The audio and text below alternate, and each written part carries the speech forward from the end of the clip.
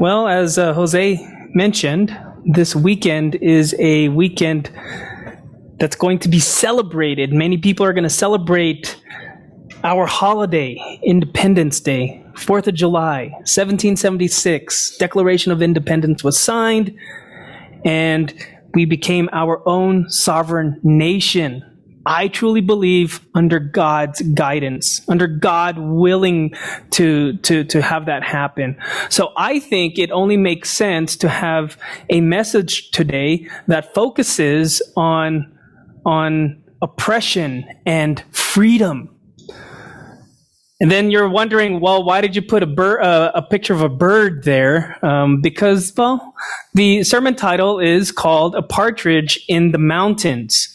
Not a partridge in a pear tree, but a partridge in the mountains. And this is a message on oppression and freedom. And you're probably wondering, what's the connection between the two with oppression and freedom and a partridge? Well, let's first look at the partridge. What makes the partridge such a very significant bird? Well, first and foremost, the appearance of a partridge is between the size of a pheasant and a quail.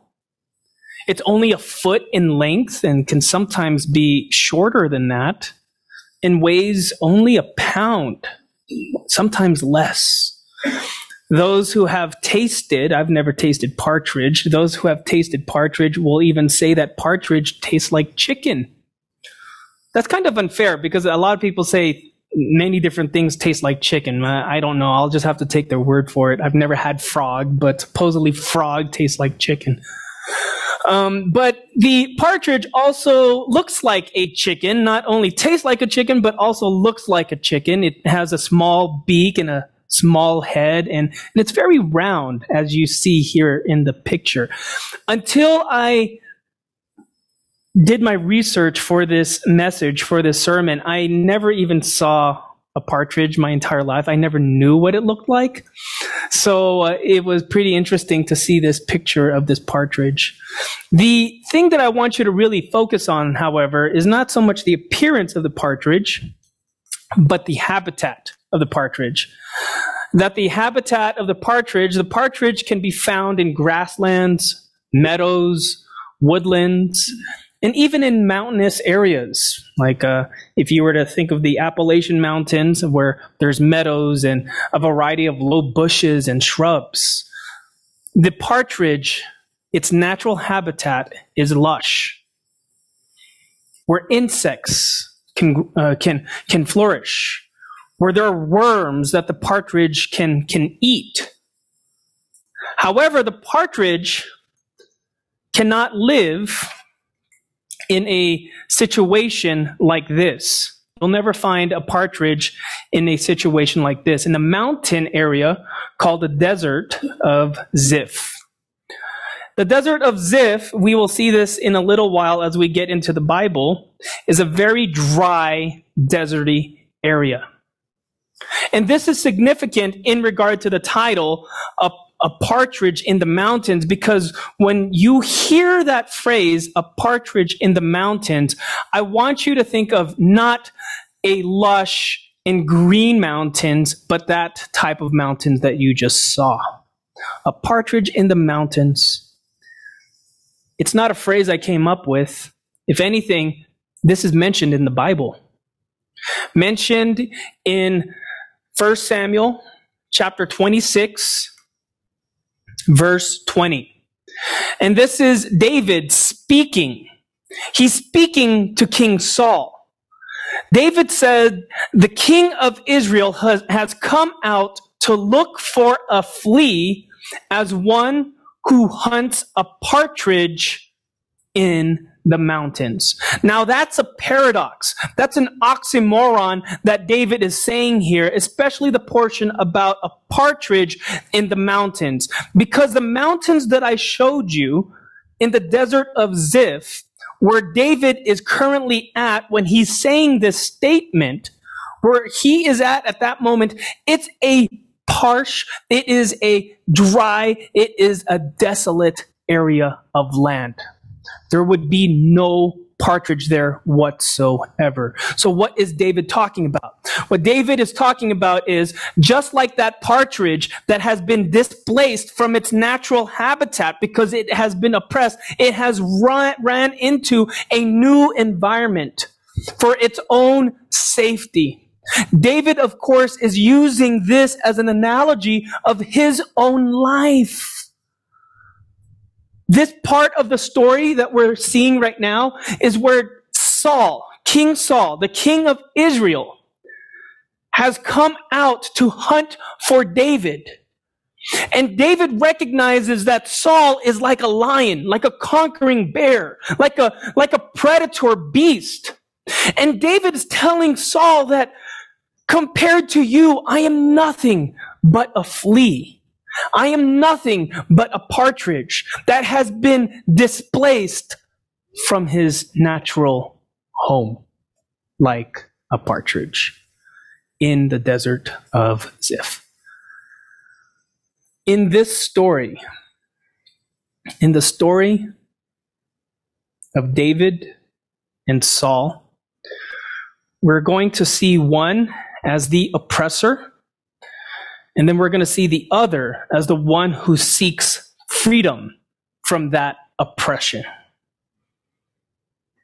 That David spent a good few years of his early 20s running from this man named Saul. Before we come to this point of the story, we have to understand the background of what's happening. We have to understand why did Saul even want to chase David? What was Saul's beef with David? What happened? Well, let's take a quick look. You can definitely write this down and study it further in your own time. But if we do a quick rewind, we will see that David and Saul first meet in 1 Samuel chapter 17. You might be familiar with the story. I know you are. This story is the story of David and Goliath. In this part of the chapter of 1 Samuel, in chapter 17, you have Israel on one side, and you have the land or the country of Philistia on the other side. And they're about to contend. They have this battle that's about to wage. But Saul, who is the king of Israel, who has his men lined up, does not want to attack. He's hesitant because he's afraid of the army of Philistia. Then to make matters worse, one of the generals of Philistia steps out. His name is Goliath, this man who towers above other men. And he even boastfully says, who here is going to step up? You Israelites are cowards, is what he says. Saul, where are you? And what does Saul do? He just stays at the front lines, doesn't come out, doesn't take the challenge.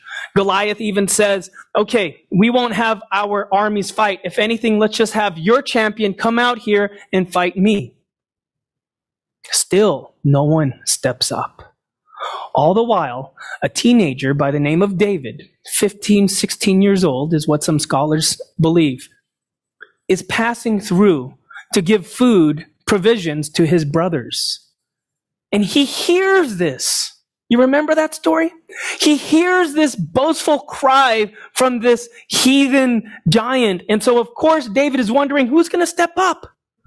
No one is stepping up. So David goes ahead and asks King Saul if he can fight the giant. Everyone's laughing at him. He's a small, puny boy. But David has experience. And he shares this with Saul. When I tended the flocks of sheep of my father, I protected them from bears and lions. I would kill them, and I shall do the same thing to this giant. And you know the rest of the story. He picks up how many stones? 5. 5 smooth stones. Not that he thought he was going to miss. He knew he was going to be accurate. For Goliath had other brothers. He just wanted to make sure that in case those brothers come charging, he was going to be ready. That's the bravery of this young man, David. So he steps out onto the field. He launches that rock within that sling. And as you know, the children's song, the giant came tumbling down. That's how they meet. In the midst of battle. In the midst of a fight, I would actually say. Saul becomes impressed with David, and he invites David to be part of his court, to be part of his army. Just a young boy who's now going to be part of the army, one of the fiercest armies of that time. Saul, for a while, loved David. He admired David until we come to 1 Samuel chapter 18. What happens there? Let's take a look at it. Exactly, he did. Jonathan, you're right on. In 1 Samuel chapter 18, verse 6, when the men returned home after David had killed the Philistine, the women came out from all the towns of Israel to meet King Saul with singing and dancing, with joyful songs and with tambourines and lutes. As they danced, they sang, Saul has slain his thousands. Jonathan, this is what you're referring to. Saul has slain his thousands and David his tens of thousands. What does verse 8 say then? It says then Saul became very angry and that the song galled him. He said to himself, they have credited David with tens of thousands, but with me, I only have thousands. What more can he get but the kingdom? Verse 9 is very important for us to understand. And from that time on, Saul kept a jealous eye on David. He kept a jealous eye on David. That's where it started to turn for Saul. And Saul let that jealousy fester inside his heart.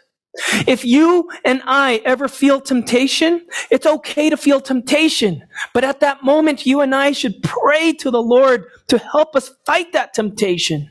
Because what he allowed to happen was this jealousy grew into envy, and then this envy grew into hate, and then that hate took action. And I believe that's when it's a sin. When your temptation, when you take action on your temptation, that's the sin. And that's when Saul decided to kill David, and that's number 3. 1 Samuel chapter 19, verse 10. Let's take a look at it. It says here, if you actually start from verse 9, the last sentence of verse 9, it tells us that while David was playing the harp, Saul tried to pin him to the wall with his spear. But David eluded him as Saul drove the spear into the wall. That night, David escaped.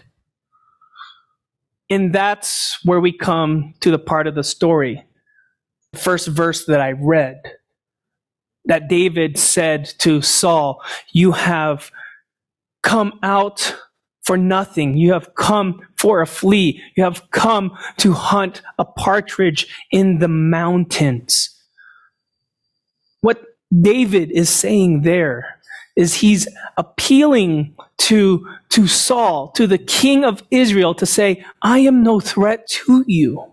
But for some reason, Saul is bent and jealous of David, that he wants to kill David. Let me pause here for a second and let's talk about oppression.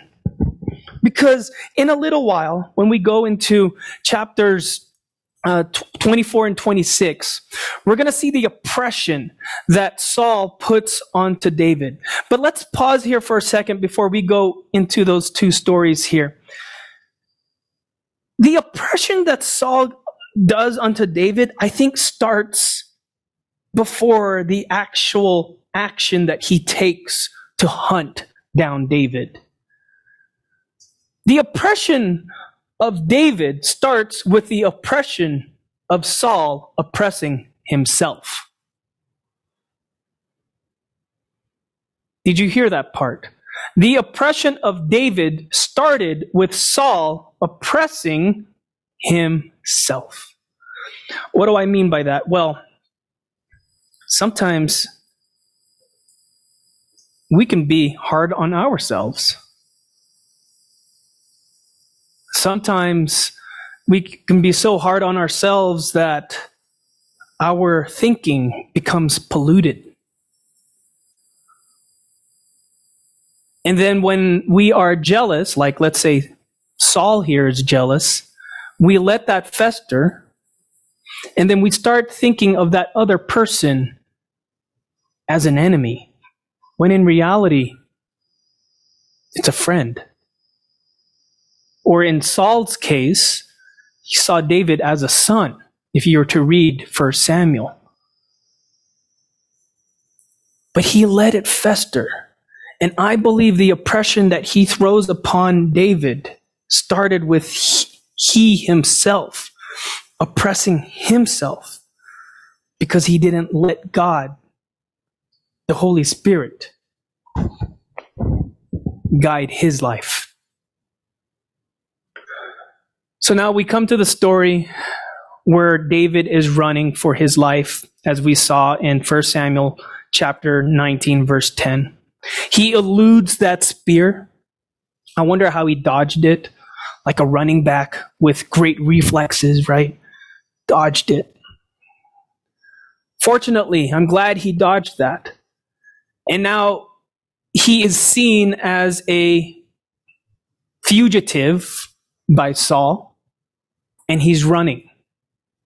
He runs into the desert of En-Gedi, and that's where we come to 1 Samuel chapter 24. If you go to 1 Samuel chapter 24, this is the first instance that we see, the first interaction that we see with David and Saul since Saul tried to spear David onto the wall. There's two ways to see this story. You can see it as Saul oppressing, or you can see it as David sparing Saul's life. It's a matter of perspective, right? It's a matter of how you view the story. Let's look at it from the glass half full as opposed to half empty. If we look at it from the glass half full, then this is David sparing Saul's life. What happens in this part of the story? In 1 Samuel chapter 24, let's start in verse 1. After Saul returned from pursuing the Philistines, he was told David is in the desert of En-Gedi. If you can recall where the Dead Sea is, if you remember, the Dead Sea is almost like this shape. And then En-Gedi would be somewhere here to the southwest of the Dead Sea. It's very dry. It's the similar mountains that I showed you of the desert of Ziph, and I'll show you a little bit where that story is. But the desert of En-Gedi is a very dry area. So Saul took 3,000 chosen men from all Israel and set out to look for David and his men near the crags of the wild goats. He came to the sheep pens along the way, and there was a cave. And Saul decided that he needed to relieve himself. He needed to use a restroom, is what the Bible says here. It's important to note that I believe it was not number 1, but it's number 2. And I'm not saying this just to be humorous, but I'm also saying this because it's important that you understand that number 2 takes a longer time. This longer time gave David an opportunity. Let's continue to read. When Saul went into this cave to relieve himself, coincidentally, David and his men were far back inside the cave. In case you're wondering how many men did David have, if you look at 1 Samuel 22, verse 1, he had 400 men. Whether they were all inside that cave or not, we don't really know. I would assume that maybe he had majority of his army elsewhere, and then he and maybe a handful of his men were inside the cave.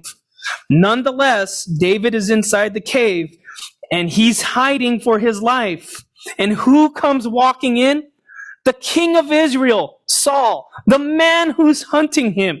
And he comes inside, Saul comes inside, and he turns his back to David and he does his business. Then David crept up. That part is very important to understand, because if he moved faster, then he could accidentally step on a rock that would cause a sound that would alert Saul. So he had to slowly, quietly move to Saul. Hence the reason why I believe he was doing number 2, because David needed all this time to go to Saul. Then David crept up unnoticed and cut off a corner of Saul's robe.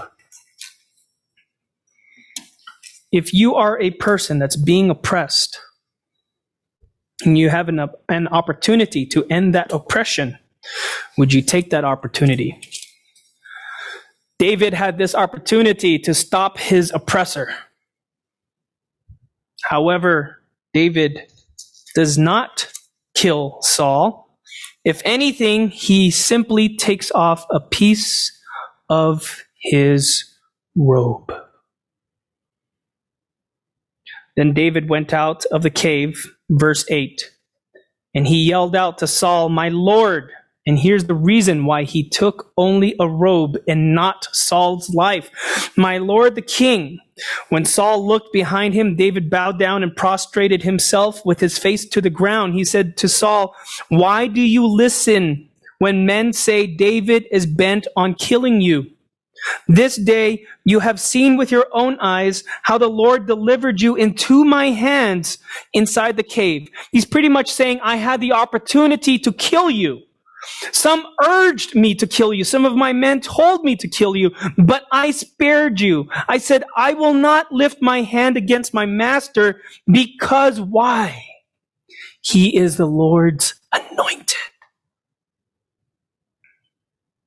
He is the Lord's anointed. See, my father, and I truly believe David is calling him Abba there. I believe he's calling him father because they had that relationship. He says, see, my father, look at this piece of your robe in my hand. I was this close to you. I cut off the corner of your robe, but did not kill you. Now, please understand and recognize that I am not guilty of wrongdoing or rebellion. What David is doing here, he is appealing to the good side of Saul in the hope that Saul will end his oppression, but most of all, not just to end his oppression, but most of all for his own well-being, Saul's own well-being, that he start to act like a king should. And it does seem like it that for a while, this touches Saul's heart. It seemed like it. And here's a reason why I say seems like it. He tells David that he was in the wrong. And he asked David that you are going to be king one day and make an oath with me to spare my family, to spare my lineage. David gives him this promise. And for that time, for that short while, it seems like Saul will end the oppression. It seems like that Saul will no longer hunt down the partridge in the mountains, David. Until we come to 1 Samuel chapter 26. Look at this, verse 1. 1 Samuel 26, verse 1. If we're looking at the glass half full, this is the second time that David will spare Saul's life. But verse 1 is very important. The Ziphites went to Saul at Gibeah and said, "Is not David hiding on the hills of Hakilah, which faces Jeshimon?" So Saul went down to the desert of Ziph, the picture I showed you of those mountains, right? With his 3,000 chosen men of Israel to search for David. Verse 1 is important for us to understand context. It doesn't tell us why the Ziphites felt like they needed to tell Saul that David was hiding there. It doesn't tell us what changed in Saul's mind that he felt like he needed to chase David again. However, what it does inform us is that it tells us that Saul's mind is so weak, it can be easily swayed by others. His mind is so weak, the slightest oppression, the slightest words from other people causes him to take drastic, dramatic action. That's Saul. On the other hand, you have David when he was in the cave. A portion that we did not read in those verses in chapter 24 is that when he was in the cave, some of his men told him, kill him. The Lord has delivered him into your hands. What did David do though? Because David has the attitude of the Holy Spirit, did not jump on the whim to kill Saul. If anything, he did not allow the words of others to affect his actions. So if you quickly compare and contrast David and Saul, you have one man named Saul who just takes quick action, who can be swayed by words, while David, on the other hand, rationalizes. He thinks. So the Ziphites went to Saul and told him David is in the hill of Hakilah. So if you're going to take a look at the map, where Saul comes down to desert of Ziph at this moment, and Gedi is on the east, and then desert of Ziph is about 20 to 30 miles west of En-Gedi. Okay, so now Saul takes his army, he's marching his men into the desert of Ziph to look for David, and David catches wind of this. He hears about it.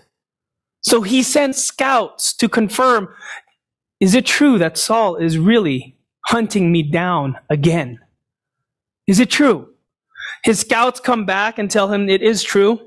They're out in the hillside of Hakilah, and David decides to stay on the outer side, okay? And then he has his scouts also do reconnaissance to see where Saul's tent is, because now David has a plan. And they come back to give the report that Saul's tent is in the center of the camp. He waits for nightfall, David. And he takes one of his soldiers with him, a soldier by the name of Abishai. Abishai is how you would pronounce it in Hebrew. Abishai. He takes him with him, and at night, with the coverage of darkness, David and his soldier walks through their camp, sneaks into Saul's tent, and kills him. No, he doesn't. What does he do instead? He takes Saul's spear and a water jug that were right next to Saul, and they escape the camp. When he's at a safe distance, he yells down to Abner, which is a cousin of Saul and also a commander of Saul's army. He yells at him and says, "Hey, you weren't protecting your king." And Abner's like, "What?" I'm guessing it's probably late or early. It doesn't tell us the time frame, but it's still within the same 24 hours. And David yells at Abner and says, "You did not protect your king." And Abner's yelling back, "And what are you talking about?" he says. Then David shows Abner the spear and the water jug. Here's proof. I was inside his tent. And while he's yelling out to Abner, Saul comes out of his tent wondering, is that David's voice? Now read with me in verse, I believe, 17.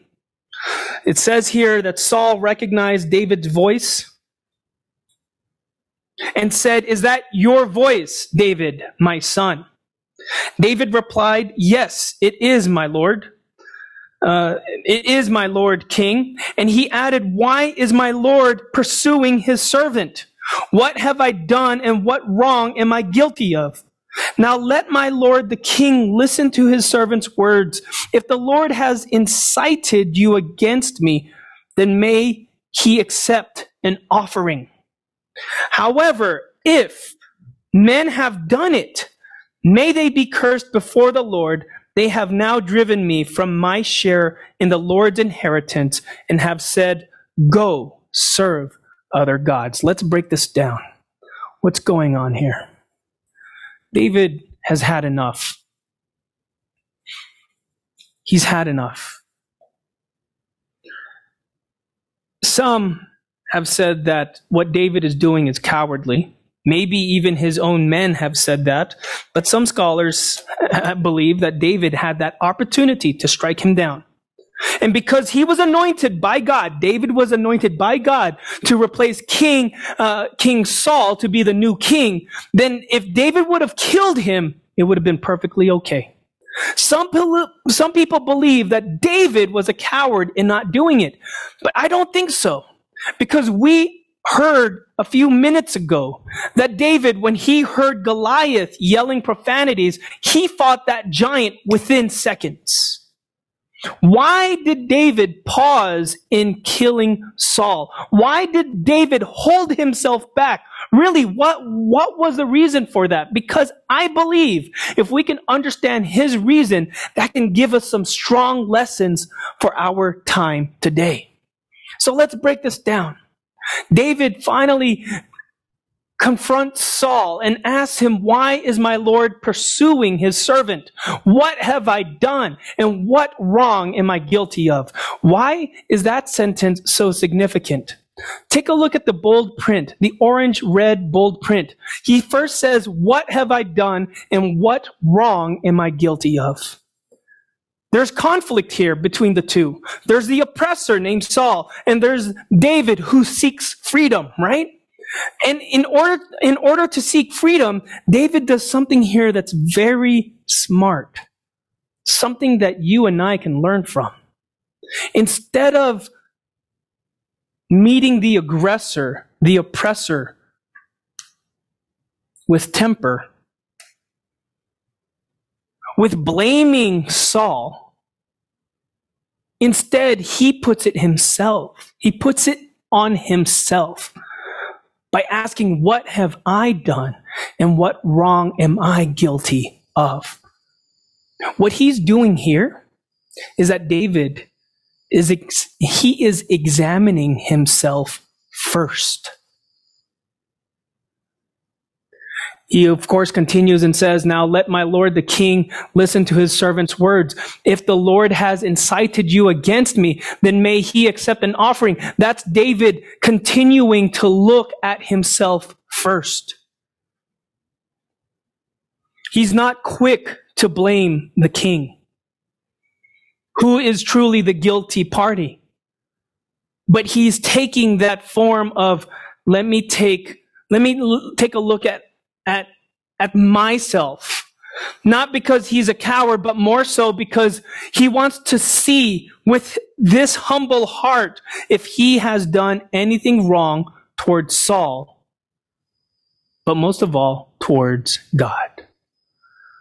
Here's that little partridge in the mountains asking now that if I have incited the Lord somehow, and you are the vengeance that he has placed upon me, I would like to ask for forgiveness.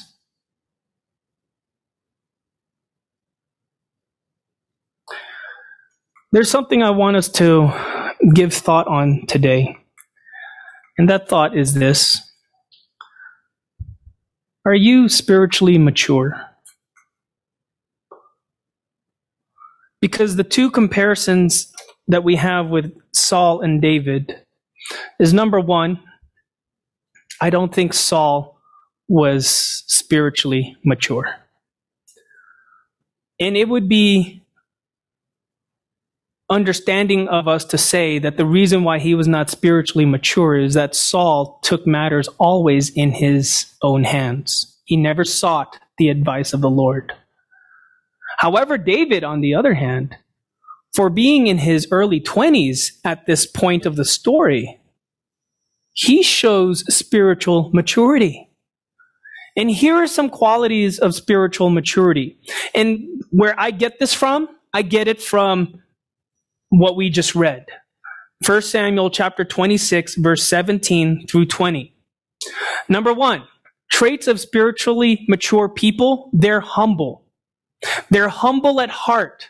And because they're humble at heart, they're able to examine themselves first. They're able to look at themselves first and say, what did I do wrong that this person is angry at me? Number three, they're not quick to blame others. They look at the situation. Did Jesus not say that before you call your brother out for the splinter in his eye, you should do what? Yeah, you should take out the plank that's inside your eye. First, take out the plank in your eye, then you can see the splinter that's in your brother's eye. Jesus himself encourages that you and I first examine us before we look at others. So, number three, not quick to blame others. Number four, reflects before speaking. Will my words be words of affirmation? Will they be words to uplift the person's soul, to uplift the person's just well-being? Or are my words going to tear them down? Is it going to cause more friction? Is it going to cause more distress? Not just for that person, but for the entire situation. The spiritually mature people will reflect before speaking. Another example about Jesus is, remember when he was bounced around between Pilate and Herod. Thank you, Claudia. Between Pilate and Herod. When he came to Herod, Jesus was quiet. He was quiet because of what Herod asked him. He mocked Jesus. What he asked Jesus was, can you give me a miracle now? Are you really the Son of God? In that very mocking tone, do something for me now. Instead of retaliating, Jesus kept quiet. And I believe he was reflecting. Number five, the spiritual mature person will appeal to the other person's heart. Which is connected to number six. They appeal to the heart because they seek Christ-like reconciliation through love. That's what we see in David's story. Is David not trying to do that with Saul? Even to this day, even to this time of the story where Saul is trying to kill him, not once, but twice, David is still patient with him. He still seeks to appeal to his heart so that they can have reconciliation. And then number seven, a trait of spiritually mature people. Number seven, they faithfully accept the situation. And what do I mean by that? Well, if you look at the story as it continues on, there's a little more interaction between the two men. In verse 25, it tells us that this is how the story ends. So David went on his way, and Saul returned home. Did David try to work towards reconciliation? Yes. Was he hopeful for it? Yes. But he learned something about Saul that day, especially after the second time that Saul tried to kill him. David realized, actually we can read chapter 27, verse 1. 1 Samuel chapter 27, verse 1. This is what David realized. He said, David thought to himself, one of these days I will be killed at the hand of Saul. The best thing I can do is to escape to the land of the Philistines. Then Saul will give up searching for me anywhere in Israel, and I will slip out of his hand.